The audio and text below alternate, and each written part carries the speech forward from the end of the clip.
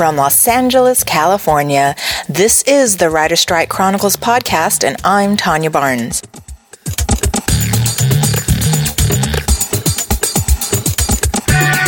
Hello, everybody. Today is Sunday, December 30th, day 55 of the Writer Strike.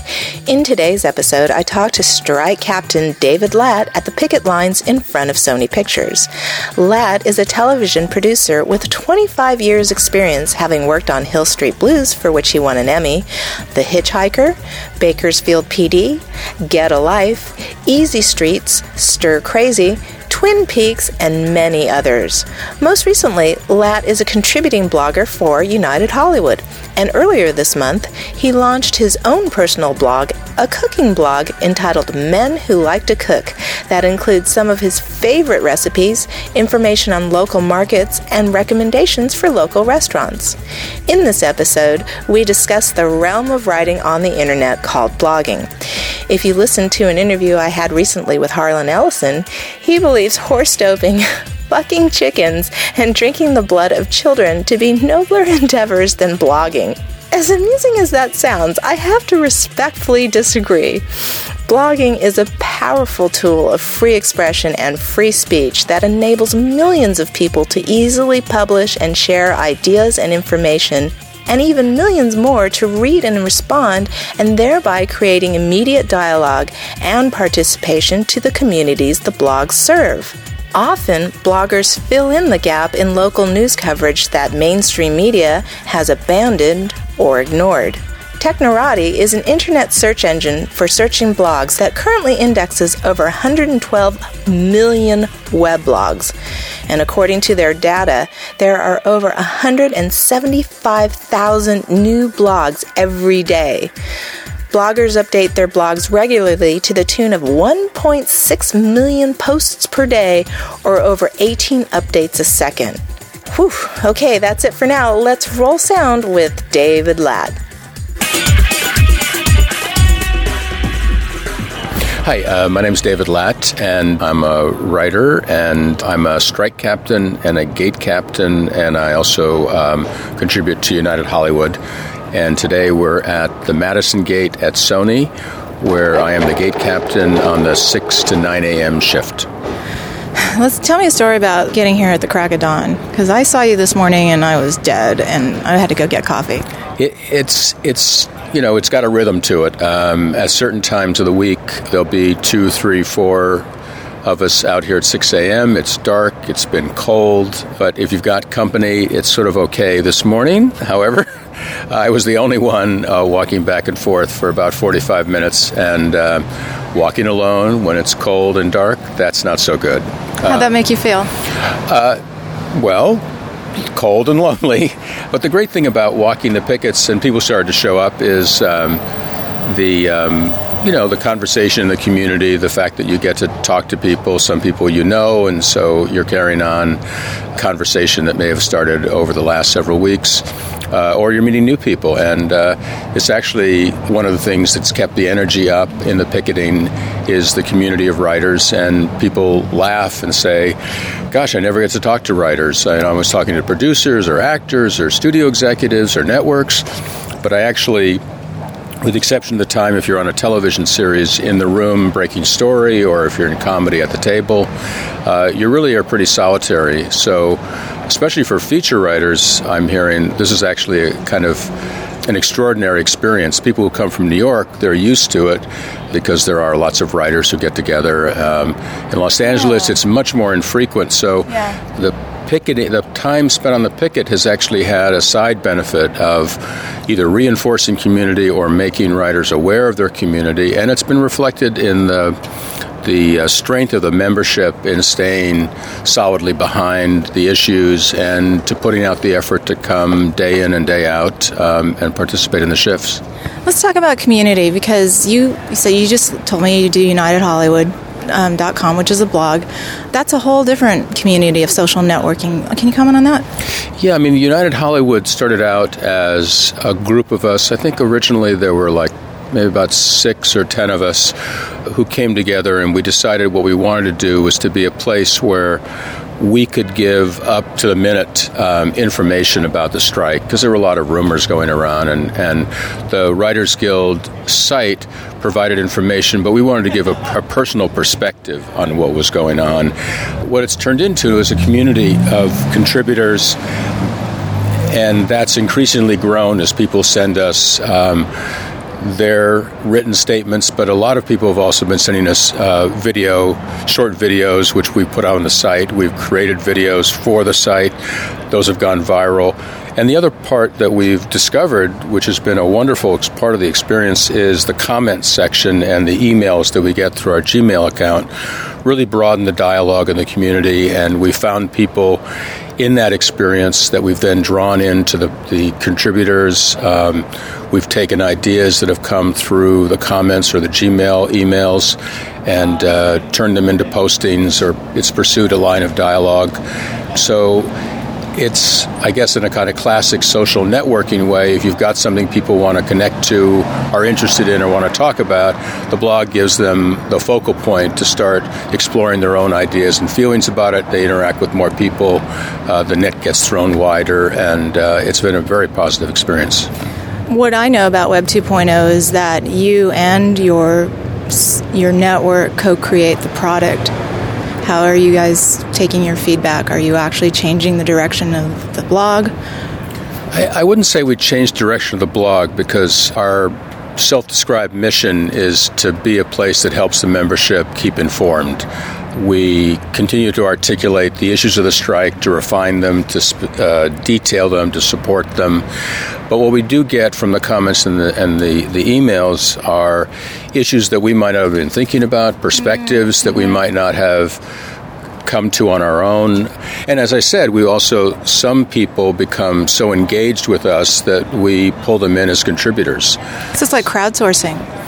It's like what? Like crowdsourcing. You're more, you get crowdsourcing. It's where you're just telling, the more people involved in the story, the more ideas and avenues come up. Yeah, I hadn't heard that expression, but yeah, definitely. And that's, again, we have a very interesting organization and a very interesting audience for our blog, in that these are all writers. That was my next question. It's mostly writers commenting? Well, no, actually, the interesting thing is, I'd say in both the email and the comment sections, I would say the minority are the writers. We're getting a lot of people who come from the general community who might be fan-based, or people who are interested in writing and writers but aren't necessarily in the industry. So the interaction that we're having is with writers, but also with the larger communities. We've also become a focal point for people who are affected by the strike. Crew members might write in, some of whom support what we're doing because they understand that we're simply first in line, and that the companies are trying to increase their pressure and minimize the impact and influence of unions.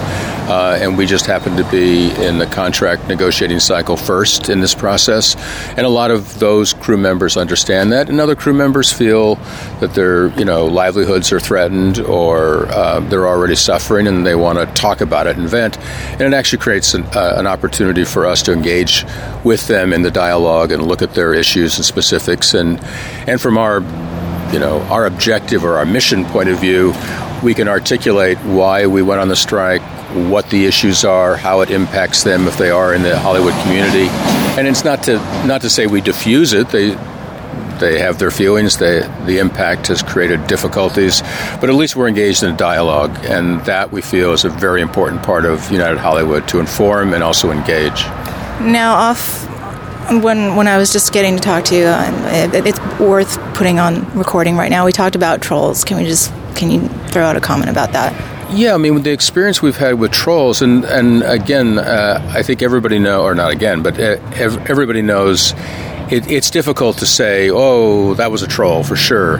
But we look at general activity that changes. And we noticed a couple of weeks ago, after the blackout broke down, and the AMPTP had gotten very much more aggressive in their statements, we noted that weekend on our website that the postings over the weekend were barraged with many more comments than they had been in the past. And they seemed to come within like bursts of time. Within 10 to 15 minutes, there'd be 6 to 8, 10 comments, and they were all extremely negative and emotional and angry, and they seemed to use the same words, the same vocabulary. Mm-hmm. So it suggested to us that these were trolls. What do you do about trolls? We really had a pretty big debate about it, and we had an oversight component of the site, which I think is pretty typical, where we really wouldn't allow people to get on and be abusive or racially insensitive, I suppose you'd say. Have you read that? Were those kind of comments? I hadn't, but other people I know in our group had been monitoring them more closely than I had, and those few things had been taken off. So we had, obviously, the technology to remove objectionable comments, and we debated, should we do that when they're, The ethics behind censorship. Yeah, does that get us into censorship, and what is the site about? Since we do want to promote dialogue, you can't say, oh yeah, but only dialogue that's, in our favor. Yeah. So we really debated about it, and we came up with something that was structural rather than intrusive, and that was to change, if people wanted to post a comment, they had to have a Gmail account, and that seemed to not shut it off, but that barrage stopped. So that seemed to be the structural way of addressing the problem, rather than us taking a censorship point of view and saying, oh, this person's a troll, and that. Because we actually, before we'd figured out the Gmail account solution, we actually removed a couple of people who then showed up and said, hey, I'm not a troll, I just don't agree with you guys. And we realized, well, we had to find a better way, and so we came up with the structural, and that did seem to solve the problem. I'm just curious now. What's your blogging experience? Do you keep a blog? Do you read blogs? I like to cook, so I actually am going to start a food blog, and I'd read a few of food blog sites to sort of get a feel for it, but not really. I know it exists. I'd read a lot about it, but I hadn't really engaged. So this is actually my first fully engaged experience, and I was when I was about to post for the first time, I was really nervous, because the idea that once it's on the internet, it has a life of its own and you can't control it had me completely freaked out. Now I've gotten relatively more comfortable, but I understand the risk of writing quickly and posting quickly and regretting it later. So, do you write differently now that you're blogging? Does the process of blogging? That's my question. Yeah, I don't know. I guess the thing that I learned, which is just a simple kind of dumb technical fact, is that I learned that you can rewrite your blog, and that actually made me much more comfortable. I didn't understand the technology, and I thought once you post it, you're stuck, and then I learned quickly, oh, no, you're not. You can go back and rewrite. And the fact that I can rewrite makes it much more comfortable, because I can realize I made a mistake in some aspect of it, and I can fix it. I know it may exist in somebody's file if they copied it, but at least in my site, I know I can fix it. So that makes me feel much more comfortable. I think it's been 2 or 3 years that I've been blogging, I've developed, and somebody pointed this out to me, that blogging is performance writing. And I think that's true, because I've changed my voice. I mean, I put on a certain character when I write. What's your take on blogging? Has it changed your voice? Yeah, that's interesting. I realize it creates the opportunity to create voices. As I'm thinking about this site that I want to create for myself, that I want to start for myself. But I guess I would shy away from. I guess I think of too much as writing, and writing is rewriting. Mm-hmm. So I guess I don't think of it quite in the performance way that I know some people do to use it. Okay. Do you think if the AMPTP had a blog that the public might be more sympathetic to their side? Oh, that's very interesting, because I actually had never gone to the AMPTP website before, and I just went to it the other day. There was one of our contributors said, oh, you've got to look at it. They have a posting, and it's kind of insane. And so I looked at it, and it just struck me as so odd. I mean, here are these entertainment companies in charge of media, and their website is so boring, literally colorless, And it just seems so out of step and I don't know, it just struck me as odd. But you're right. I mean, if they had a site which gave voice to their point of view in a way that was that humanized. Yeah. But the problem is, I think their position is so kind of insanely inequitable and authoritarian. It'd be kind of hard. But, if they could find some writers who weren't union they could hire, they might have a shot at it. But they're up against formidable talent on our side that they can't get advantage, and maybe all they're left with is exactly what we see: colorless, authoritarian, angry.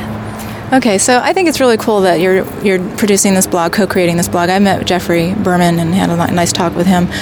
But in terms of your livelihood, how is the strike affecting you? Well, obviously it affects everything. You can't go out and develop. You can't make money. It's a big impact. It's a hardship for everybody. And well, what do you write for? I'm in television. Okay. So I have a partner. We develop projects to pitch for pilot work, and you can't do that now. Okay. So how are you besides keeping the blog, how are you keeping your creative energies going? I have to say, United Hollywood, combined with picketing, we also have some projects that profiles of writer-directors that we're doing video interviews with. There are a lot of projects in order to keep the blog ongoing and to introduce fresh material on a daily basis. We're all working extremely long hours, not quite 7 days a week, but mostly. So creatively, that's been very stimulating. It's also been time-consuming. I recognize that. When I started my blog about the strike, I got a few people involved and invited them to be contributors, and they're young and they understand what it means to be a contributor, but then as the weeks wore on, they could not contribute. They were like, Tanya, we can't, I've got a job, I've got this, I've got that. It's a lot of work. It's a huge amount of work, and I think that, for me, I've put off starting the food blog that I want to do because I understand the commitment that it is. It's that if people are drawn to what you're doing, they want to see it refreshed on a daily basis, and then they're also looking for the interactivity, which means you're reading what they send in, and in success, and hopefully there's that much traffic. But with that success comes an obligation, and I guess unless you're somebody who knows how to monetize it, and I understand that. Like Nikki Fink, you're doing it because of your passion, but you put it into a blogging context, and your passion now creates a commitment, and that's something you got to think about seriously. Do you want to do? All right, I want to wrap this up, but I just want to comment about Nikki because I know that she's a trained journalist and she comes from a journalism background. But here's where we start talking about performance writing, because I don't feel like some of the things she's doing is real journalism, as more as I think it's Nikki Fink's persona. Yeah, that seems to be true. I understand what you're saying now about performance, because she does seem to write and not rewrite. It's about her immediate reaction to a fact or a conversation or an experience she's had. So it's, blogger, reporter, writer as actor. Yeah. And she's your emotional contact to the experience that she's relating to. But yeah, I guess that's one kind of blogging. I also talk about like the work and the immediacy of it in the 7 days a week. I've seen her post, look, I took a sick day, because the constant desire from your readers to be connected. Yeah, there is, a kind of voyeurism to being engaged in somebody's life in such an immediate way, and I guess blogging gives you that opportunity to connect into somebody's life, but then that somebody owes you. Anything you want to say as we wrap this up? No, it's a pleasure to talk to you, and thanks for being out here with us so early. Thank you.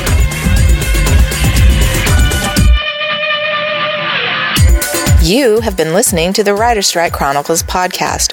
For more information, visit our blog at wgastrike2007.blogspot.com.